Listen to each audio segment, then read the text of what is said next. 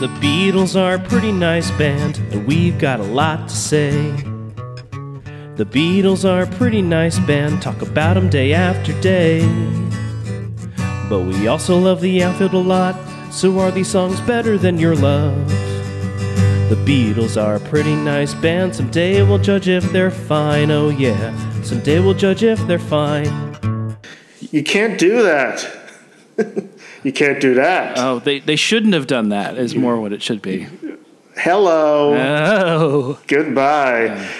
This was the B-side to Can't Buy Me Love. This is one maybe Johnny Lennon would want back.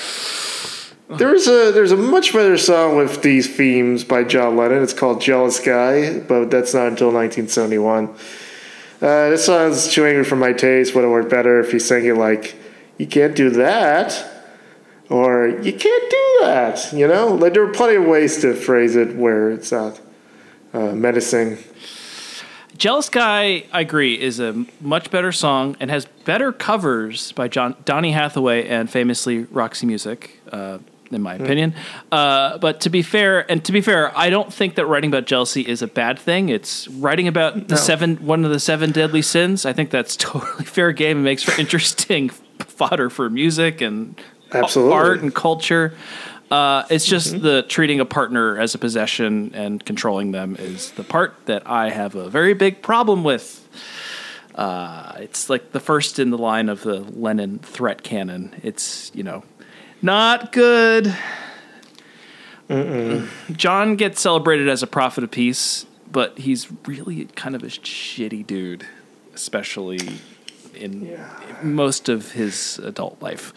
But hey, let's just talk about it musically. Hey, there's a cowbell. Okay. There's a cowbell. Or is it an anvil?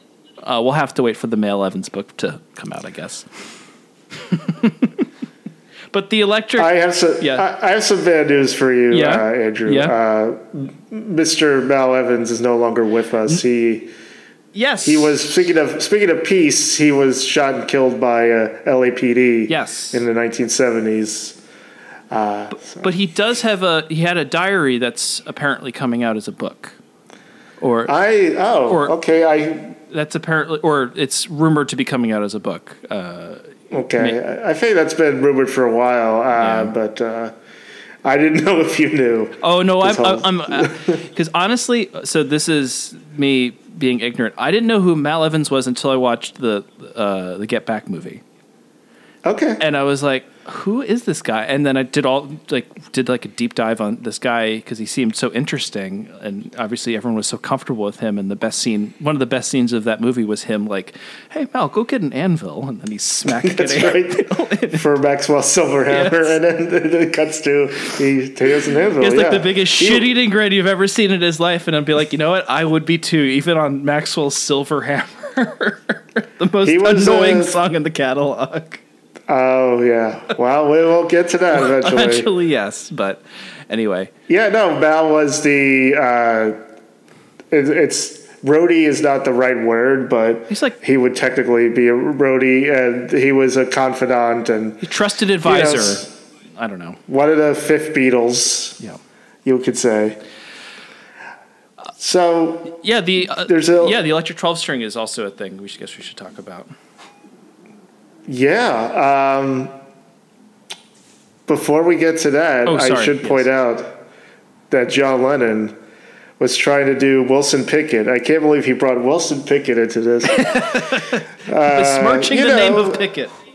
A cowbell going four in the bar and the chord going cha-chung. That's John Lennon from All We Are Saying book. In turn, it is possible that You Can't Do That was an influence on Bob Dylan. It bears musical and lyrical similarities to Most Likely You Go Your Way and I'll Go Mine from Blonde on Blonde. And, you know what? It's a better song, even with the harmonica. Dylan's allowed. Dylan's allowed, yes. Yeah, You Can't Do That was completed in 9 takes, only 4 of which were complete. It featured George Harrison's first prominent use of his new Rickenbacker 12-string guitar. Mm-hmm. While I was in New York for the Ed Sullivan Show, he was presented with a Rickenbacker 360 Deluxe electric 12-string guitar worth in 1964 $900. Guess how much that is today A lot of money. in 2022. $8,651.96. Andrew, what's the most you ever spent on an instrument? The most I ever spent on an instrument was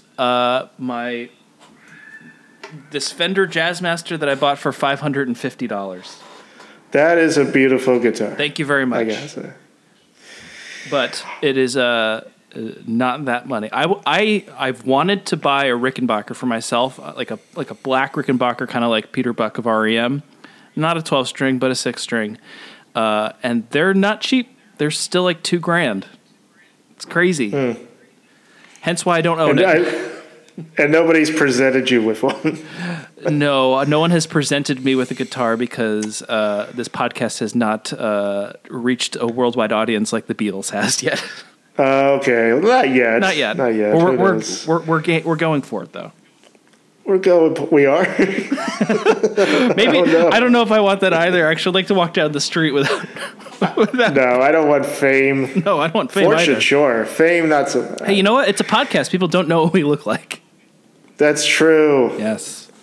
Yeah, they just know our beautiful voices. Yes. It was only the second of its kind to be produced, the Rickenbacker 360 Deluxe Electric. And it was recorded for the first time on this song. It gave the song its distinctive chiming sound. They beat everyone to it. Beatles did it. That's right.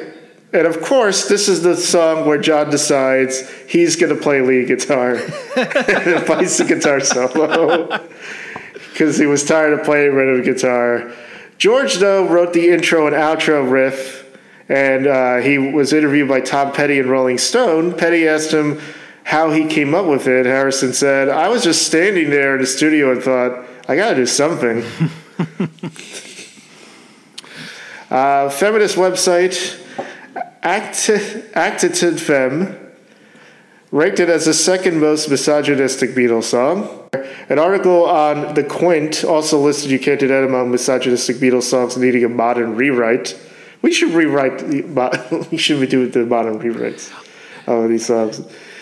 And Kenneth Womack's The Cambridge Companion to the Beatles also noted its misogynistic streak. I'm guessing the number one most misogynistic Beatles song is Run for Your Life. That's a pretty good guess. Yeah, I'm trying to think of others. We'll see. Yeah, when we get there. There's a great cover of this song by Harry Nilsson. It's more like a cover of 18 Beatles songs. But Grantland credited it as the first mashup song. That's probably true. I think so. And, the cover is really incredible. You're kind of mesmerized, like picking out all the songs that he's referencing that you kind of forget the lyrics that he's singing. So yeah. To that, he almost makes this song good. Yeah. I mean, man, John Lennon also did not do wonders for Harry Nilsson's career, but that's for another pod. That's for the Pussycats podcast. Yeah, I guess so. Love Count 2. Yeah. Josie Scale. This is a big old Josie. Oh, yeah. Josie for me as well. The Beatles are a pretty nice band, talk about them day after day. But we also love the outfield a lot, so are these songs better than your love? The Beatles are a pretty nice band, someday we'll judge if they're fine, oh yeah. Someday we'll judge if they're fine.